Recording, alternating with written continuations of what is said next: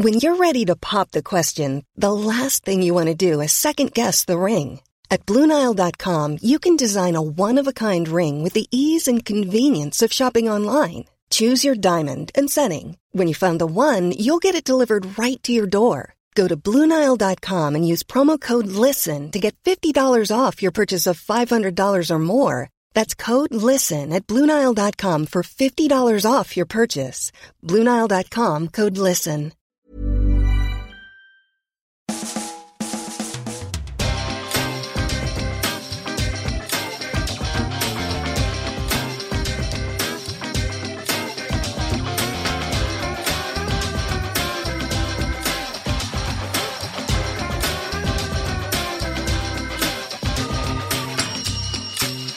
Hello and welcome to a brand new Arsblog Arscast right here on arsblog.com. How are you? I hope you're well. Thank you as always for being here. We have got a busy show for you today. Coming up in a couple of moments' time, we've got an interview with the director, one of the directors of a brand new film called Arsene Wenger Invincible.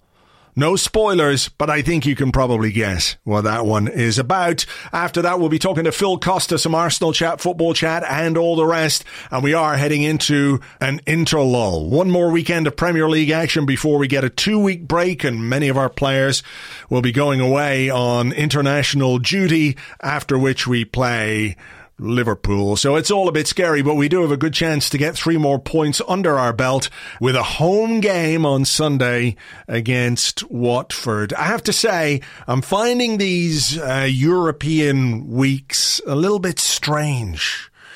Not simply for the fact that we're not in Europe, which is part of it, obviously a big part of it. It makes everything really, really quiet, but our lack of involvement in Europe has kind of made me not as interested in Europe in general, which is really weird. I mean, we haven't been in the Champions League for a few years now, and I'd still watch some of those games. But this season, I don't know what it is, whether it's the quiet midweeks, whether there's nothing going on, whether focus is elsewhere or whatever it might be. But Arsenal's lack of involvement in Europe, how do I describe it?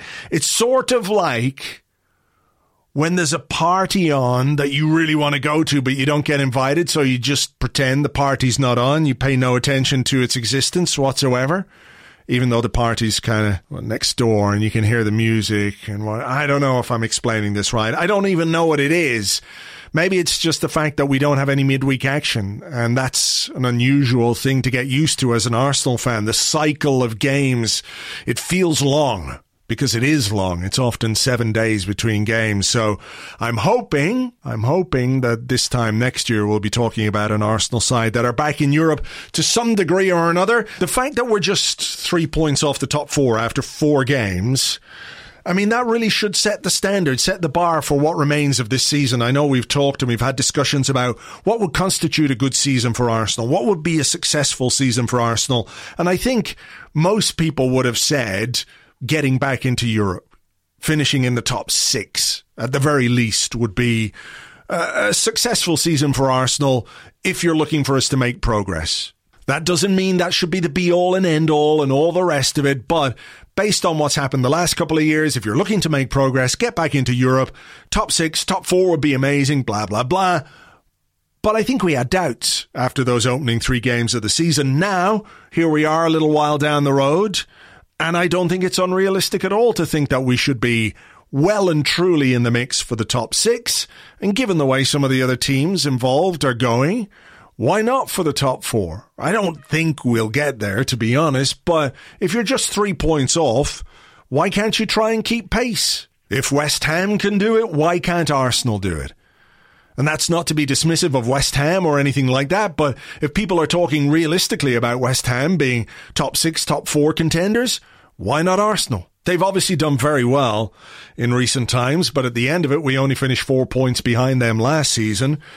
Nobody really would have expected David Moyes to be the manager to take West Ham into the Europa League or even be challenging for the Champions League places. So I think if that's the benchmark, and we've been more or less keeping pace with them when it comes to points, etc., etc., look, I'm just saying, we've got ourselves into a good position. We're going to fluctuate a little bit, but I think this is more or less the ballpark that we should be in if we're going to consider this season any kind of a success. So let's hope we keep it up at the weekend. We'll talk more about that a bit later on with Phil Costa. But as I said, there is a new film coming out next week. It's called Arsene Wenger Invincible. It's a really interesting look at our former manager, his biggest achievement, not just from the perspective that we might have on it as Arsenal fans who enjoyed that success, etc., etc. Lots of really interesting behind-the-scenes footage from his arrival at the club to his departure in 2018. It's a really, really good watch. It's a story we all know, but it's told in a way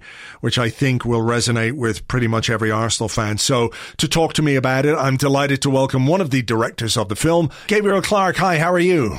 Fine. Nice to be here. Tell me this, as a filmmaker, what was it about this story that drove this project? Because as Arsenal fans, it's something many of us lived through and enjoyed and kind of look back on with very rose-tinted glasses because we'd like a bit more of it. But from the outside, what was it about this story that really drew you in and helped bring this project to light?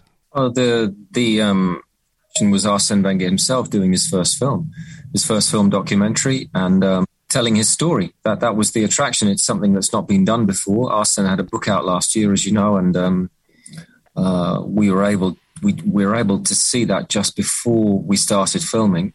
And I was always fascinated with Arsene Wenger during his time as a manager with Arsenal, having got to know him a lot and worked with him, especially through that first half of his time at Arsenal. So to see the man and what he did, I was always keen on the idea of a documentary.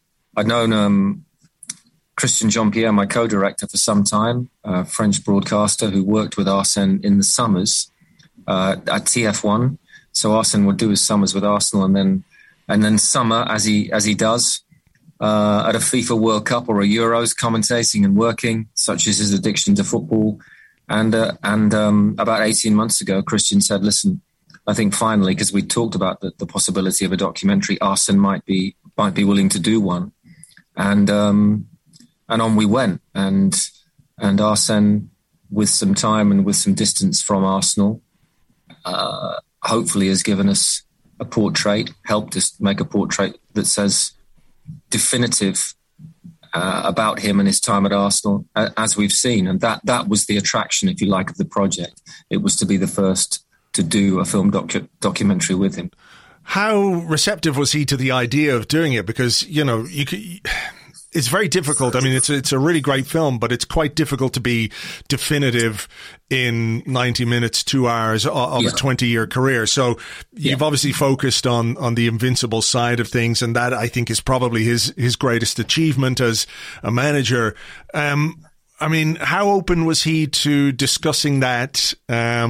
I mean, I'm sure he was very open to it, but in the context of that, because I suppose when you are somewhere for 20 odd years, 22 years as he was, there's a lot more going on. And obviously we'll come to that in this conversation. There was a lot to his time at Arsenal, but framing it around that particular season, was that something he was very open to?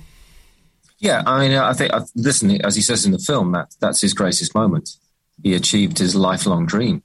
And without a shadow of a doubt, it's one of the greatest moments that English football's ever seen, yet to be matched in a sense by a team from the modern era. So, he was open to that, but he also knew that in the course of the filming that we would be discussing his career and certain choices, life choices, what motivated him, take him back to Duttenheim where it all began, to get a sense of the person, underneath things, which I don't always think you've been able to get. I think there have been a lot of impressions of Arsene Wenger over time. I think that naturally comes, especially when you spend so long at one club.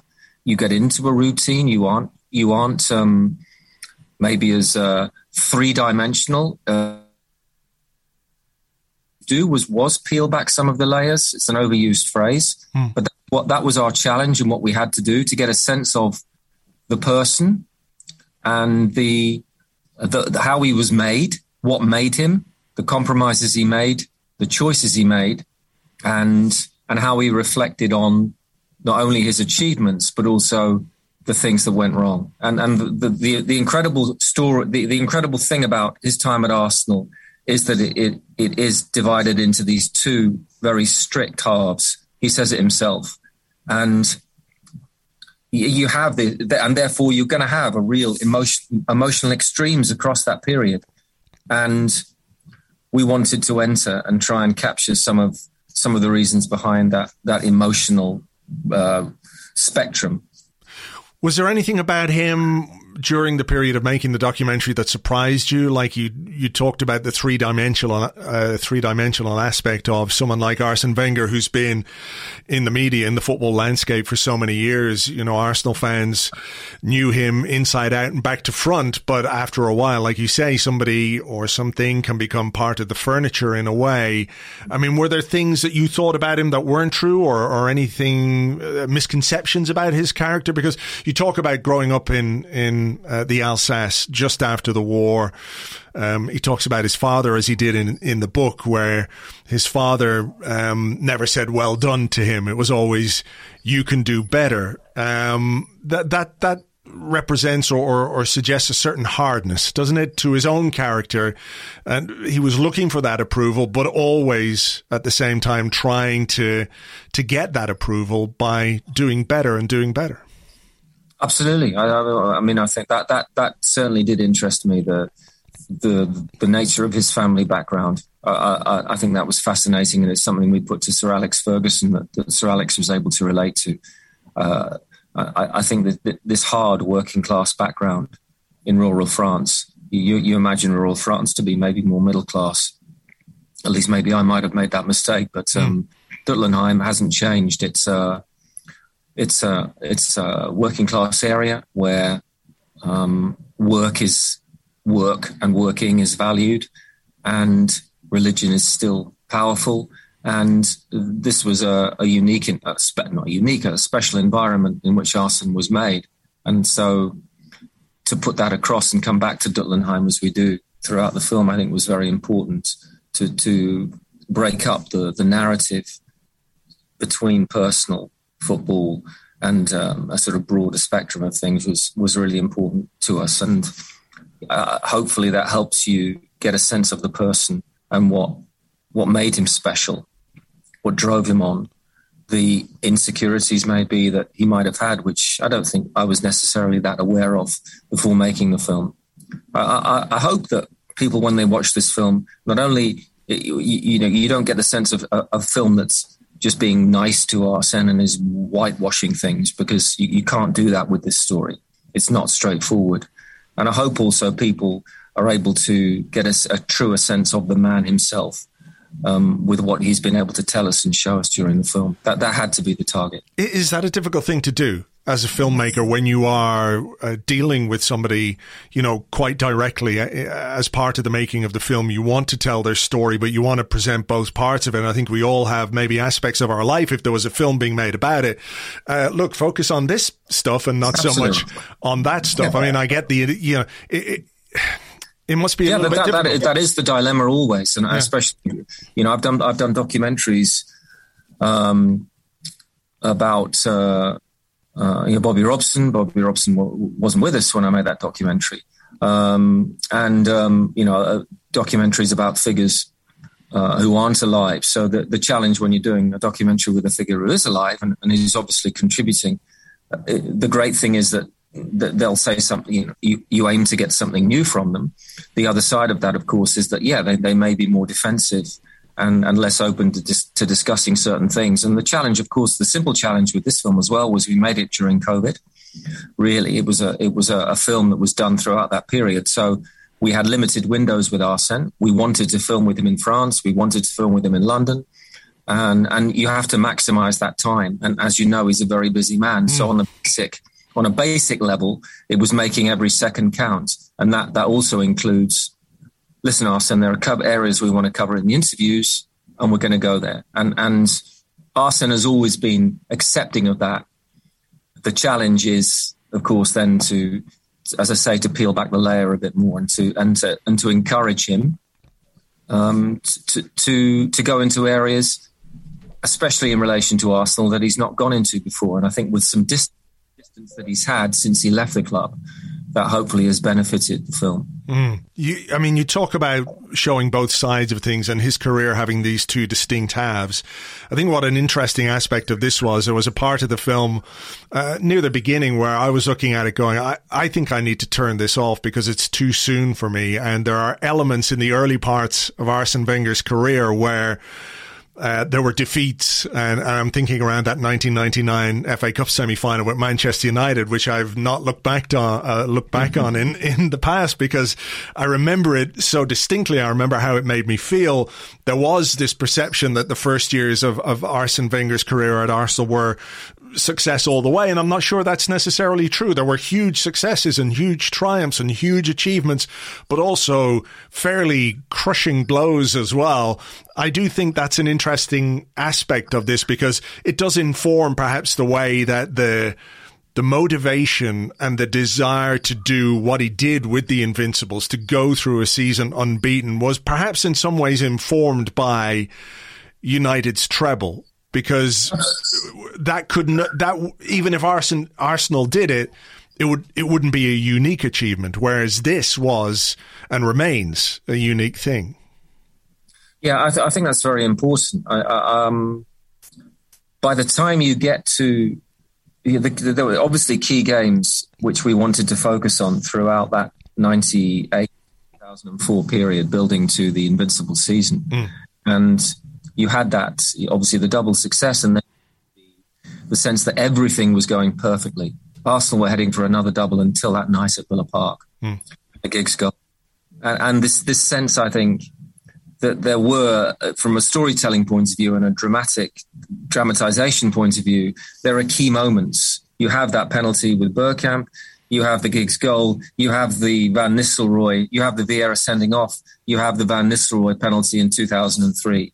Then you have the Henry game when things are flipped in 2004 and they finally shake off this idea that they're chokers. Because there was a feeling that Arsenal would always, I think, not quite manage to get over the line after 99. So in the bigger picture of things. So we had these wonderful pillars in terms of the game and narratives, and that's why we wanted to shoot scenes with Arsene reliving those games.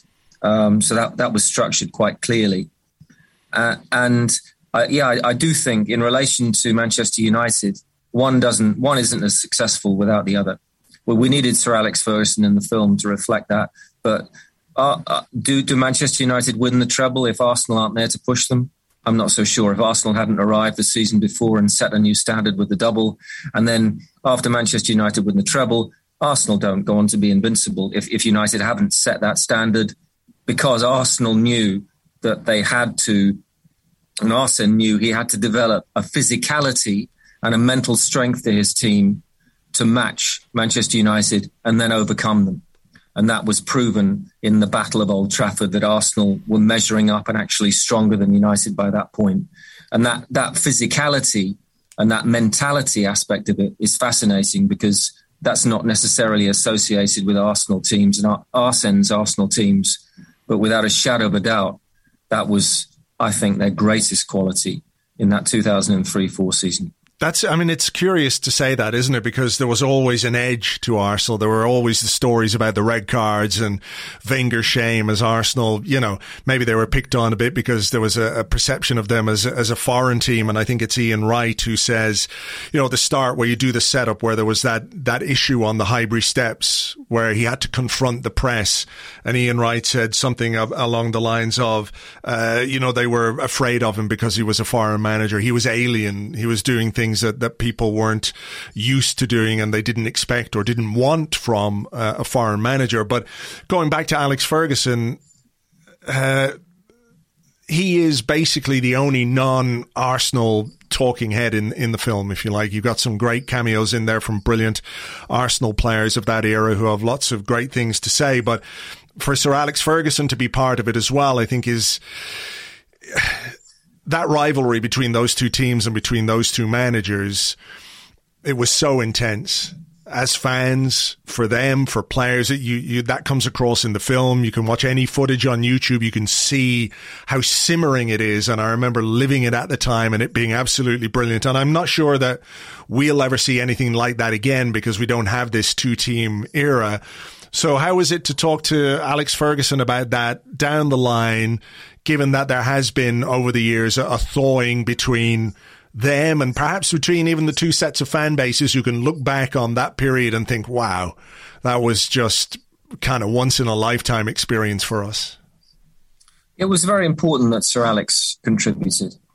He knew that this is the first film and the last film documentary I think that Arsène will make about himself. And so that, I think, was one reason why he felt he should contribute. I think also, as you say, there's a growing respect between the two. Some might say that Sir Alex has grown, his respect has grown and grew because over the second half of Arsène's reign, Arsène wasn't such a threat. But without a shadow of a doubt, as Sir Alex says in the film, what Arsène achieved in particular in that 2003-04 season is something special. And as you know, if you watch the film, Sir Alex says something, well, which shocked me about that achievement and was wonderful to hear. But I just think and Sir Alex was really interesting on Arsene's roots. When we talked to him about Duttenheim and the working class background and the work ethic and value system that Arsène grew up with, immediately Sir Alex was able to relate to that from Govan and from the shipyards and the impoverished background that he came from, yet the incredible value system that his family gave him. So I think that both as leaders were remarkable men. And Sir Alex has huge admiration for Arsène as a leader and what he was able to do over that length of time. He says, I think we were like two dinosaurs. You'll never see it again. Managers going for that length of time at their clubs.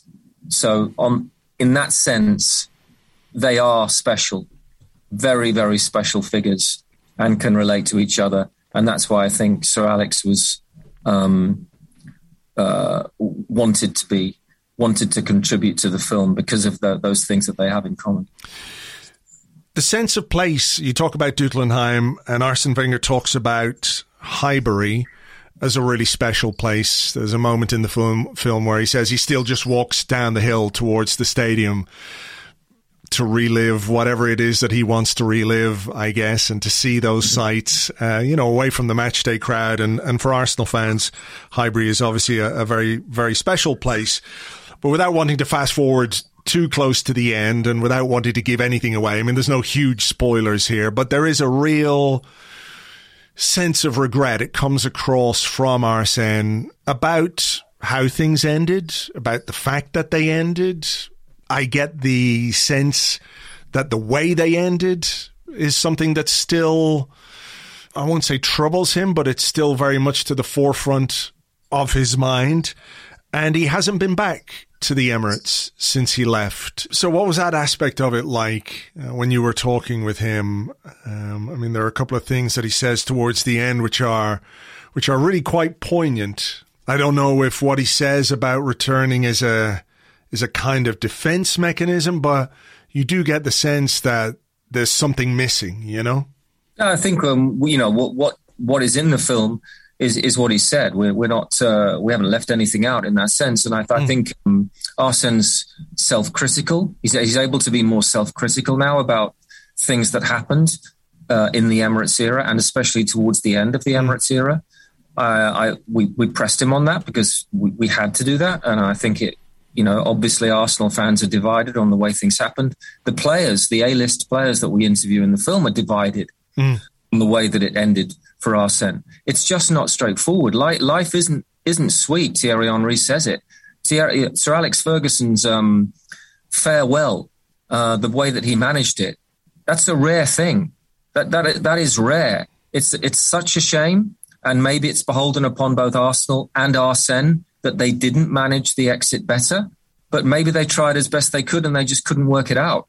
And so therefore there is going to be that sense of regret and confusion and difficulty. And what we tried to do in the film was simply illustrate it. What we had was really strong footage, which hasn't been seen before, of Arsène on his final day at the Emirates in the tunnel, waiting and being filmed as he waited to be given this guard of honor as he said goodbye. I think so many people wanted that day to be a day to celebrate. They wanted that day to be a wonderful goodbye where everything's great and it all sounds and feels wonderful.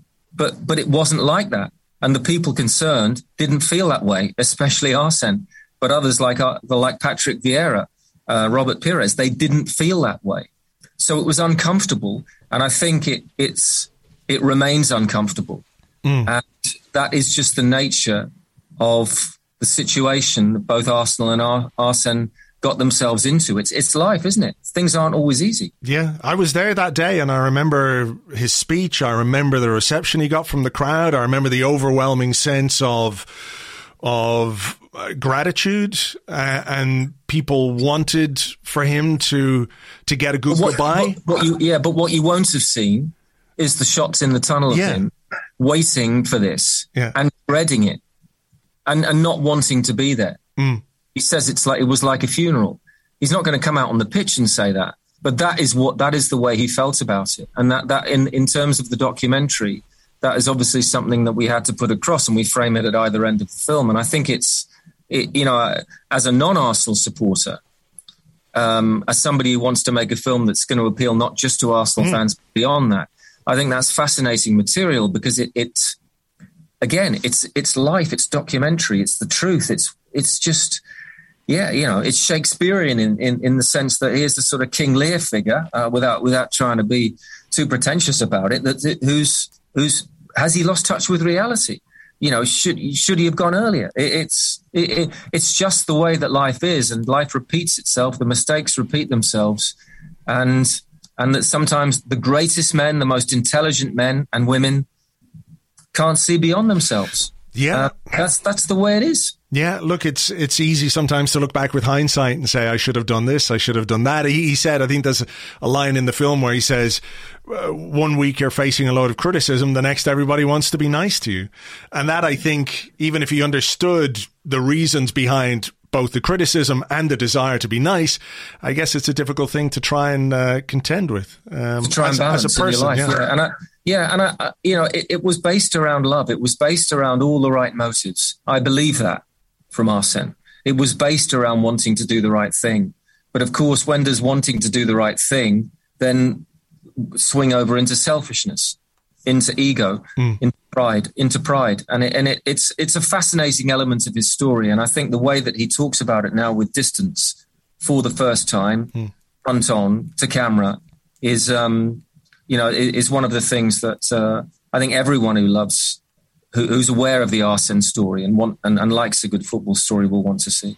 No, I agree. And there's some fascinating stuff behind the scenes, not just, on that, but throughout his Arsenal career. And I think the fact that maybe he has been confronted with a couple of things. With the book, for example, it felt like it could have used somebody to sort of steer him in the right direction in certain ways. And, in the context of the film, that's something you guys have done fantastically well. So look, thank you very much indeed for making it. Thank you for your time and good luck with the film. We'll add all the links and trailers and all the information for people so they can find out where it's on and how they can get it. But Gabriel Clarke, thank you very much. Thank you very much for having me. Thank you very much indeed to Gabriel Clarke. The film is called Arsène Wenger Invincible. It is in cinemas from the 11th of November. It's out on Blu-ray, DVD and digital download from the 22nd of November. And if you haven't already seen the trailer, you will find a link to it in the show notes. So just click away there on your favorite podcasting app. That will open up the trailer for you and you can have a look. I was lucky enough to see the film in advance of the interview, and I have to say I really, really enjoyed it. Bittersweet at times, it's fair to say, but that's kind of how it was and how it ended up. I'm sure that you guys will enjoy that when you do get a chance to see it. Thank you all for being such an important part of my life, and hope to see you soon. Well done. Bye-bye.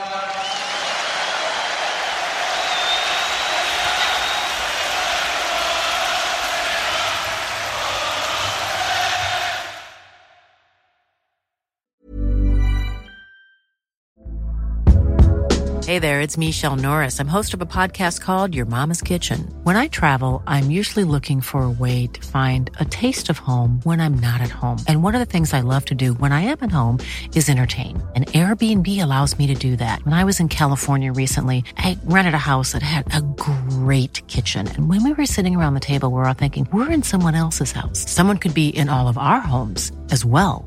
If you have a home, but you're not always at home, you have an Airbnb. Your home might be worth more than you think. Find out how much at airbnb.com/host.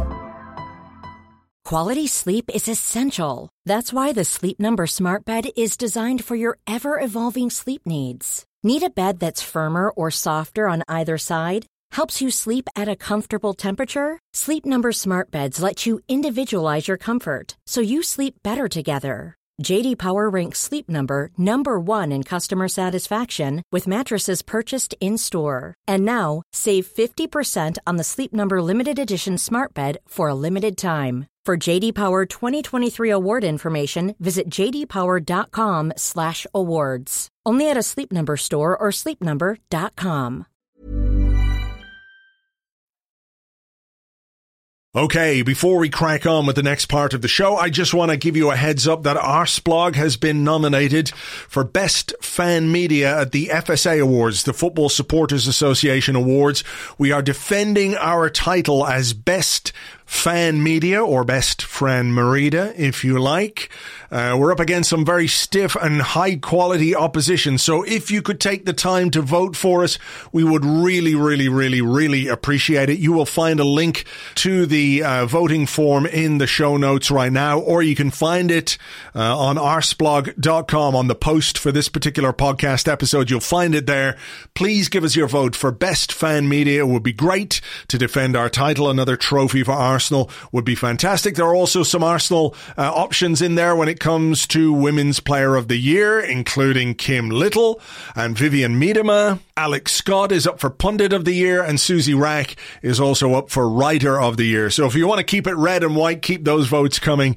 And we thank you very, very, very much in advance for doing that. I think the votes are open for another couple of weeks, so we will give you some more periodic reminders on this in the days and weeks to come. Right, time to get on with the show. And joining me to talk Arsenal, to talk about bits and pieces that are on in the world of football, and to talk about the Scouted Football Handbook, it is Phil Costa. Hello. Hey Andrew, how's it going? It's going okay. I want to start by asking you what you've made of goings on down the road. I know this is an Arsenal podcast, but when stuff happens there, we kind of have to reference it, pay attention a little bit. We're in familiar territory where they're appointing a manager that everybody thinks is going to be a huge success. And clearly, Antonio Conte is a very successful coach, a very good coach, who may well do a good job there. But, you know, this is a club which announced their new Italian manager in Spanish.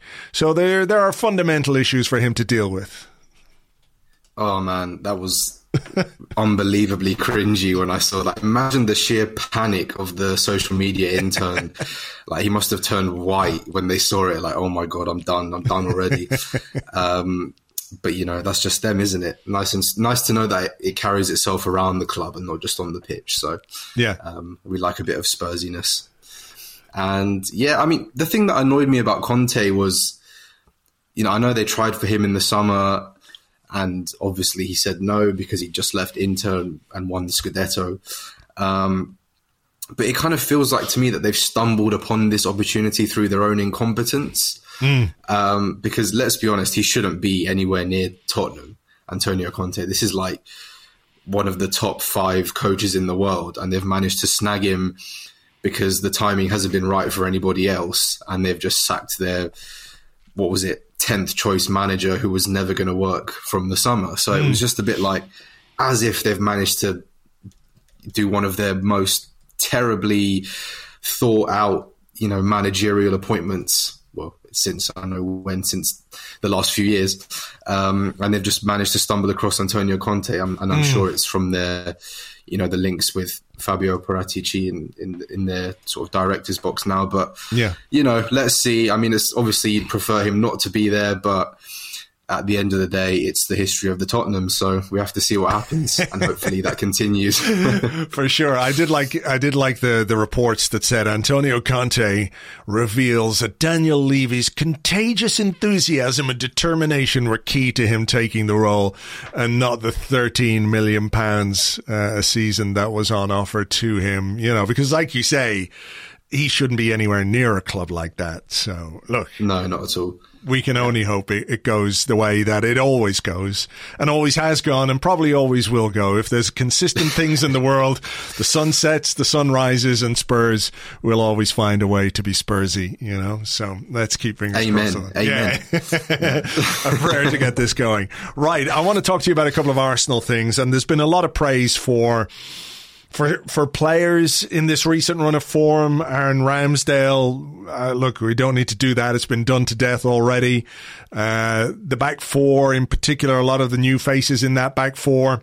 But one in particular, Gabriel, has really stood out for me. It's his second season, so he's not necessarily the new face, but he has, in the, whatever it is, 7 games that he's played, 7 Premier League games that he's played, really, really come to the fore as a key part of what is a new defensive unit. Absolutely. You know, I've always been kind of pro Gabriel, because what I saw in him, you know, even though he was young and still very raw, we could see that, you know, this was kind of the mold of a potentially elite centre-back here, but especially in English football. Tall, strong, you know, he likes the contact, he likes to be in those battles, he's always ready to put his head and his body where it hurts. And I thought, okay, you know, we've got something here. And he's obviously started off so well, and then for a variety of reasons, you know, with COVID and just a natural sort of dip in form as he acclimatized, you know, people forget that it's not just, you know, going to training every day and playing. You've changed your life, you're changing your language, changing your, you know, your everything, your routine. And I think that's very difficult for young people. You know, we can't forget that these are very young people, you know, essentially moving their whole lives with a lot of pressure. And for me, it was that whole sort of stage where Pablo Mari was coming into the side, and everyone was, you know, oh, maybe Pablo Mari's better than Gabriel. And I was just shaking my head like, this is absolute nonsense. I mean, look, he's been fine, Pablo Mari, but I just saw, I'm not going to say it was the general consensus, but it was definitely a noise for a long while. And I just wasn't having any of it, because I think in the present, Gabriel looks a million times better. In the future, he's going to be a million times better. And I just think in terms of their suitability for English football, there was no competition really. And I just thought in the back of my head, give him some time and he'll be there. And now I'm sort of bearing the fruits of my labour, should we say. So very happy to be smug about that now. Sure, why not? Why not? I mean, things in football, you can be right for as long as you're right until you're wrong, so you might as well make the most of it. Well, we don't need to mention that part. So. Listen, one of the things before we delve into him a little bit was David Luiz was often talked about as a leader and, you know, a very senior figure and a popular figure, etc., etc. But I do wonder, if you are a young Brazilian player, if it's difficult to sort of operate in his shadow in a way, if that in some ways has played a part in Gabriel maybe feeling a bit more confident about being that leader, being that dominant personality in the back four, which you can't be if David Luiz is there. It's just not possible. He's just too big, a force of nature. I'm not saying it's always a good force of nature. Sometimes it's a lovely sunny day. Other times it's a hurricane which destroys everything in its path, but it's there, you know. And Luiz is not there anymore. And I think that might be part of why we're seeing him take a little step forward in that regard. Yeah, potentially. I mean, it can also work both ways, because I felt like if you needed someone to kind of hold his hand a bit, David Luiz was essentially the prime candidate, you know, experienced, obviously can speak the language, same nation. He could have been a really influential figure in his first kind of season there. So in that kind of sense, you know, even though there are arguments to say that David Luiz could have been maybe a bit overbearing, I think in terms of him settling, that was a kind of nice thing to have. But in terms of his sort of sporting development at the club, I think we can see now that he's ready to take on that role of, you know, the rock at the back there, basically. You know, he's always ready to be commanding. You know, you can see him geeing up the guys, you know, getting them up, getting the defensive line up. He's always pointing and screaming now. And I think it's been really nice to see that come out of him. And actually, I saw the Unclassic commentary today with Cedric. I don't know if you managed to catch it. Had a chance to see it. They did the game that we won against Spurs last season, the 2-1 at home. And he's a big character. I mean, you can see him there with Cedric, and he's laughing, joking, and, you know, like the classic Brazilian commentators do when they just scream goal for about 50 hours, and, you know, having a good laugh there in Cedric and with his native language, you know. And I just think the language must have been a big, you know, Mikel Arteta's already mentioned it, Ramsdale mentioned, and I think now that his English is slowly, we're seeing the best of Gabriel, not only sort of leadership sense as well, and I think that can only be a positive for the club. I was looking back at the profile you wrote of him when he signed last year, and one of the things that stood out for me, because you touch on the players when you do these things, you do like some strengths and some weaknesses, and one of the things that you said was that maybe because of the way that he plays, being very reliant on his stronger side, his left-hand side, is that he's often targeted or was targeted for a high press. And I think it's quite interesting, you know, two things. One, we haven't really seen that. We haven't seen opposition press him. And I think it's quite interesting because in the absence of Granit Xhaka, in many of the games, he is now the guy who has the most passes, the most touches, the most passes. He has become kind of like the fulcrum in that area of the pitch. And he does appear to be, well, not that he's press resistant, they're not doing it to him. So there must be like an awareness that this is a guy who can cope with that kind of stuff. Absolutely. I mean, he's improved. Sort of, when I used to watch him for that profile piece, for example, you know, I didn't feel like he'd grown into his body completely, and which is perfectly normal for a 21, 22-year-old guy. You're still kind of at the latter stages there of your growth, and I felt he just needed to put on a bit of size because he felt quite gangly to me, and that made him look quite clunky and clumsy on the ball, and I think teams, especially in the Champions League, they noticed that and they kind of went for him. You know, I'm not saying he was bad with the ball or anything, but his defensive partner was Jose Font, and he was kind of just like, get it, give it, don't want this ball anywhere near me. But Gabriel was quite keen to bring it out and distribute, and I think teams clocked onto that a bit. So, but completely, I think his distribution has improved, his comfortability on the ball has improved, and I've really enjoyed him just fizzing passes through the lines this year. I think we've missed, obviously, we kind of need Thomas Partey for that, but on the left side in particular, that was kind of Granit Xhaka's thing, right? He's the guy that's fizzing those passes in to Tierney or Emil Smith-Rowe when he's coming off the touchline. And there's been a few times this season when I've looked at Gabriel and I was like, bloody hell, he just pinged that like 40 yards on the ground. Straight into feet, you know, always at the right weight to give them a chance to control it, but also get there on time. And, you know, I've just been really impressed. But I think it's been quite interesting because I found some stats. And during his final season at Lille, he used to attempt 14 high passes per game. Then in his first season with Arsenal, it dropped to 9. And then in his second season, it's dropped to 6. So you can see that it's basically, you know, more than halved the amount of high passes that he's going, because at Lille they used to go long a lot to Victor Osimhen. He used to run the channels and to their wide men who were kind of very quick and direct. But I think now it's also in a slower team who maybe prefer the ball a bit. But also I just think he's so much more comfortable and willing to trust his technique. And you can really see it when he strides out. I don't really feel like he takes the easy option either. You know, it's not just going left to Tierney every time. He's really fizzing them in. And I think it's been such a huge bonus and a surprise, really, because I'm not sure many would have expected this, you know? Yeah, I mean, I think what I like as well about him is the desire to really become part of it, to become part of that defensive unit, to be a dominant figure, an aggressive figure. We have been a team which has been a little bit easy to push around at times, and we have lacked some physical presence. And I think when you look at the partnership between himself and Ben White, everyone thinks like £50 million, you're going to bring in a centre half and this guy's going to be the boss, you know, and it's not the case with Ben White. He's got a different way of playing the game. He's a different kind of character. He seems, not like a shrinking violet or anything like that, because he left a couple on James Maddison, one of which led to the free kick, which Aaron Ramsdale saved.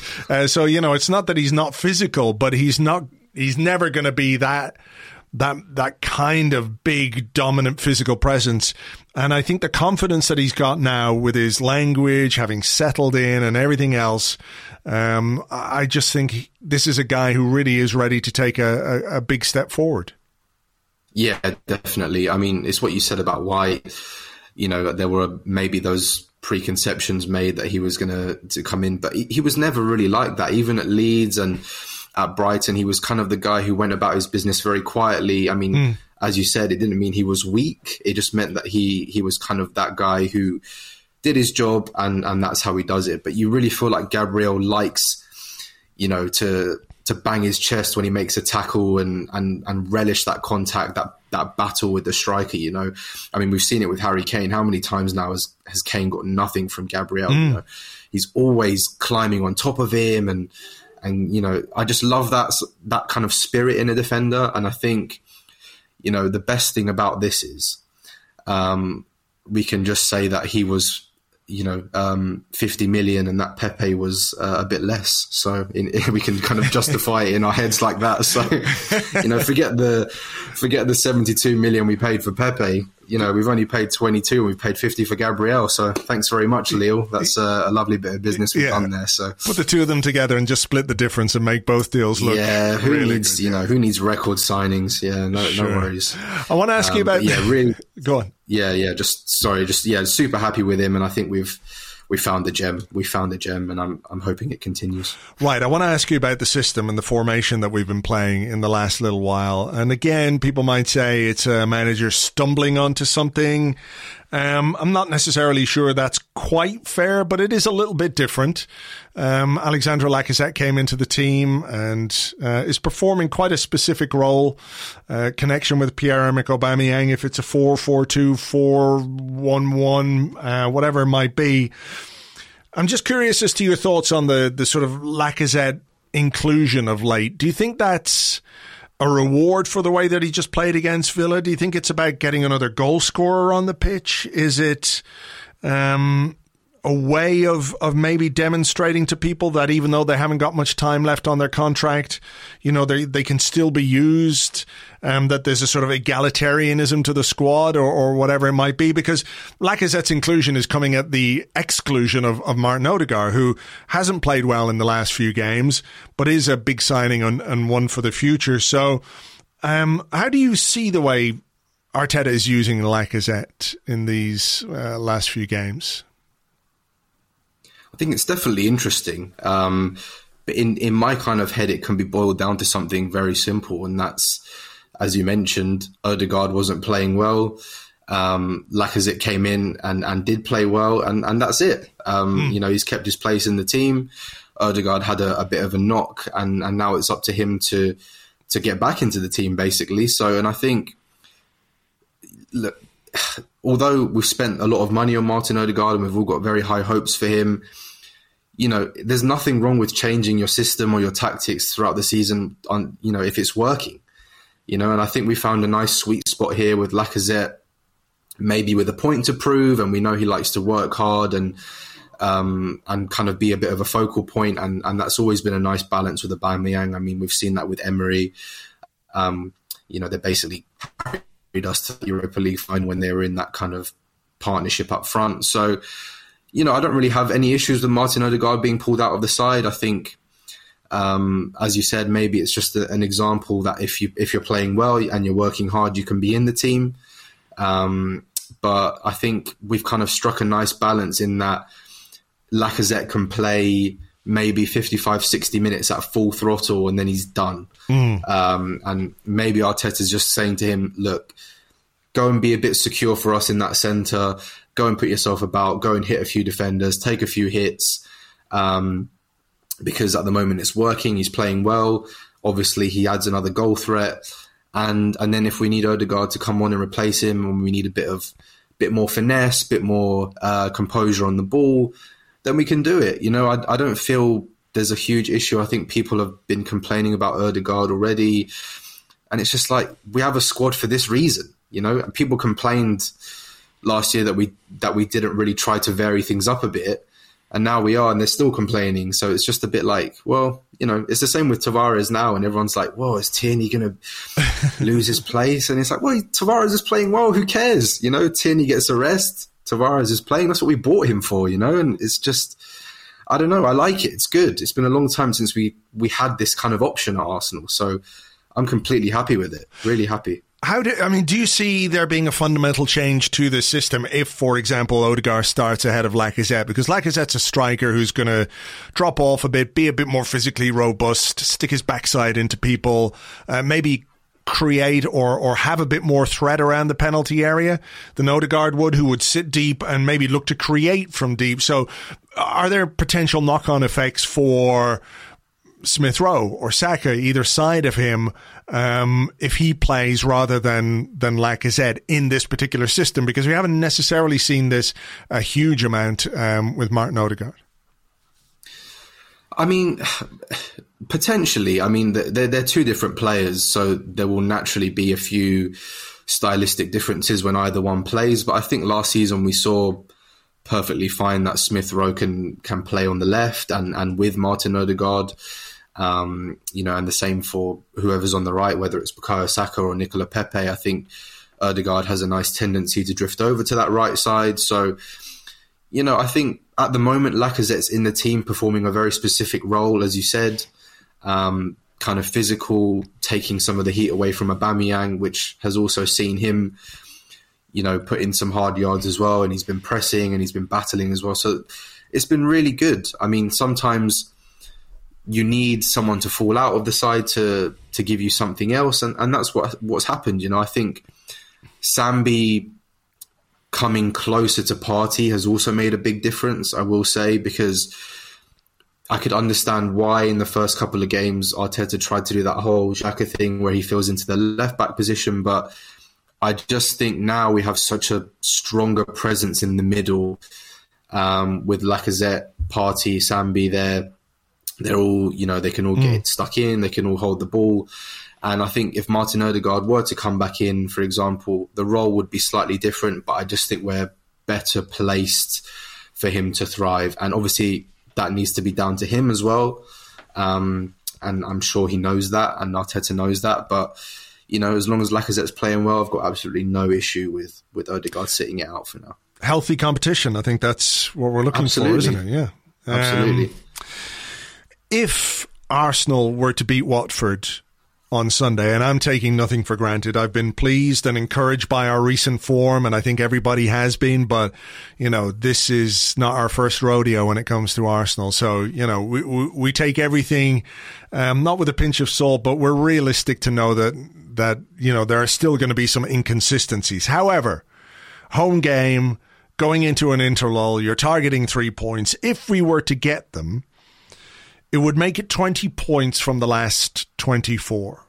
I think it would leave us in a fairly healthy position in the table going into the interlull, depending on other results. But we'd be thereabouts in terms of the top 6 and certainly within distance of the top 4. So given that that's where we are now, is it realistic to expect this Arsenal team to maintain that kind of pace, or to at least hang on in that area of the table between now and the end of the season? Because surely that's what the standards should be. That's what we're expecting. That's what Mikel Arteta has said about where this club needs to be, where it needs to go, etc., etc.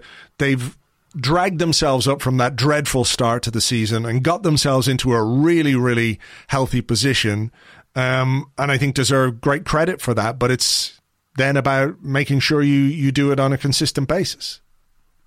Yeah, completely. I mean, I think we spoke in one of the transfer podcasts at the start of the season, or was it the preview with Andrew Allen maybe, that we said top 6 is realistically where we need to be this year. Anything less would have been a really bad underperformance again. And after the poor start we had, I know it was some difficult games. We had players out with COVID. It was just kind of a perfect storm, really. But we needed this run, even if they're not all wins, to stay unbeaten. I mean, I know there were a couple of issues in the Brighton game and the Palace game, but we needed to kind of put a run on eventually, and we're doing that. And for me, the big issue was the performances. Sometimes you can play well and lose. Sometimes you can play badly and win. But for me, the biggest issue has been our performances under Mikel Arteta. I've just found them a little bit too rigid, too structured, not making a lot of chances. So we're on Twitter the next day posting screenshots of Emil Smith-Rowe running through and why is he not passing to Pepe? Because we're making like 2 chances a game. So they really mean a lot. And I've just found us to be a bit more balanced and, a bit more adventurous going forward. I don't think we're so reliant on those 1 or 2 chances anymore. I mean, we still play in bursts, and I think there is an issue there with maybe our conditioning or our ability to manage games. I'm not sure. I'm sure they're looking at it, behind the scenes, but I've just found us to be a much more enjoyable watch. And it feels like the team are finally onto something, whether Arteta's changed something behind the scenes, I'm not sure. But I just feel like this group now, they kind of know their roles. We've got a much more committed physical back 5. Obviously with Ramsdale coming in as well, I think they've made a big difference. And I've seen improvement, and that's all I wanted really. And hopefully now we can translate that performance, the improvement of performance into points. And I think we can do it. I think if you look across the squad, you see that first 11 and you feel confident in what you're seeing because this is a good team. And it's, hasn't always been the case. But you look at Thomas Partey now, you look at Emil Smith-Rowe and Saka coming into their own. We've got a really good defence.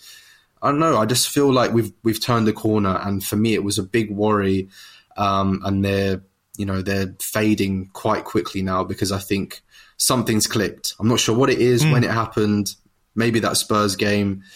But I'm just, feeling good. So hopefully we can play Watford on Sunday, I think it is, and in front of a nice crowd at the Emirates, and really try and finish before the interlull on a good note, because it would just be a really nice thing for everybody. Yeah, it's sort of like filling up your belief-ometer, as we do week after week. Just slowly, you can start to feel a bit more confident, and hopefully that will happen on Sunday against Watford. Right, before we go, just one of the projects that you're involved in is called Scouted Football.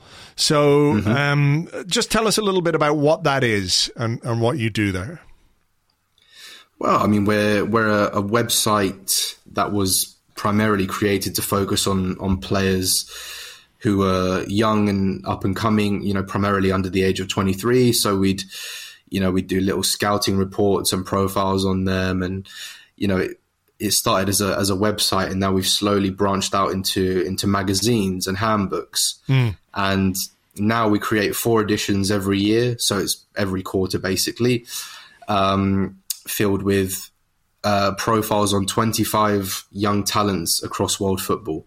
And that's, from Argentina to Zimbabwe, and everybody in between. So we have a really great team of writers who watch these guys, and I mean watch them. Like, there's hours of footage being put into these pieces and their profiles, and we've also put features inside now, and I think it's just crazy considering it's a team of 5 really, and we've with full-time jobs and no experience, and we've managed to create something really cool and impressive. So I'm really proud of what we do, and And yeah, I try and slip as much Arsenal bias as I can into them as possible. So speaking of which hopefully brings us, segue, nudge, nudge. Yeah. Speaking of which, the latest issue is very, very Arsenal centric. So tell us what's in there that will be of interest to Arsenal fans. Absolutely. I mean, well, the cover jumps out. It's an amazing piece of work by an artist called Kevin McGivern, and he's done all of our covers this year, and they've all been sensational. But this one of Smith Rowe's, they look like photos. Really, the amount of detail he puts into these things are incredible. So it's got a really nice cover of Emile Smith Rowe, and then I've written the corresponding profile inside of the magazine. And there's also a big feature on Hale End, written by Lewis Ambrose, who obviously many will know from the preview pods and some other Arscasts. And, it's just a really cool piece of work with nice artwork, and, it's really well put together. And, there's also other bits about how Barcelona can rejuvenate through their academy. And we touched on the Chelsea Academy exodus. And there's also an interview from me from Victor Orta, the director of football at Leeds. And there's some really interesting stuff about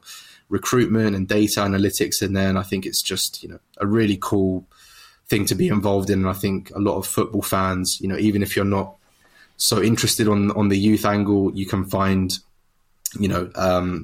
sort of joy in those features. And, sure. And yeah, with the Arsenal angle, we're happy to get it onto the pod. All right. Well, look, we've got a couple of copies to give away to people of the handbook to give away, which we will do after this conversation, and we will put all the respective links in the show notes as well, so people can find it, follow the Twitter account, and have a look at the website. Best of luck with it, Phil, and as always, thanks a million for your time. Perfect. Thanks so much. Thanks for having me. And let's get a nice 3 points this weekend. Let's do it. Thank you very much indeed to Phil. You can find him on Twitter. He is at _Phil Costa, at _Phil Costa. And the website, Scouted Football, is scoutedftbl.com. That's scoutedftbl.com. You'll find a link in the show notes. As I said, if you would like to win one of the magazines, we've got 3 to give away. It's got Emile Smith Rowe on the cover. In order to do that, here's what you do. Send an email to competition@arsblog.com. That is competition@arsblog.com. Tell me, what is the text in white on red on the Scouted Football website? When you visit scoutedftbl.com, what are the 2 words in white in a red box at the very top of the website? Simple as that. Competition@arsblog.com. Competition@arsblog.com. And we will announce the winners on next week's show. And with that, we will call time on this week's Arscast. Thank you, as always, for being here. For more on the Watford game on Sunday, join myself and Lewis Ambrose for a preview podcast exclusively on Patreon, patreon.com/Arsblog. Mikel Arteta is meeting the press on Friday morning, so we'll get team news updates and all the bits and pieces. So we will have plenty to discuss ahead of that game at the Emirates on Sunday. Some decisions to be made regarding fitness over certain players, etc., etc.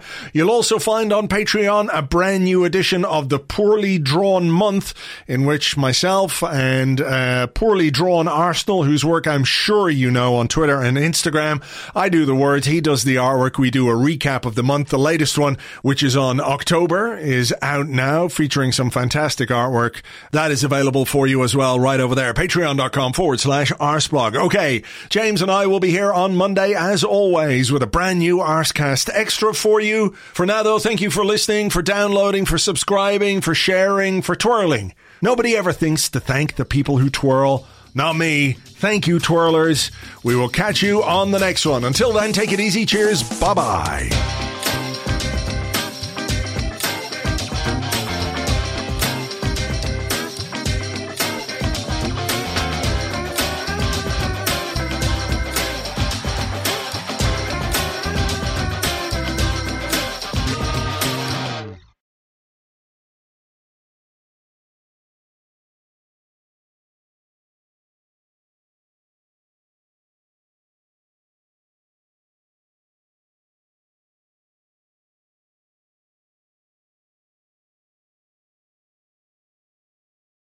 So, Antonio, welcome to your first interview with Spurs TV, or should I say, bienvenido?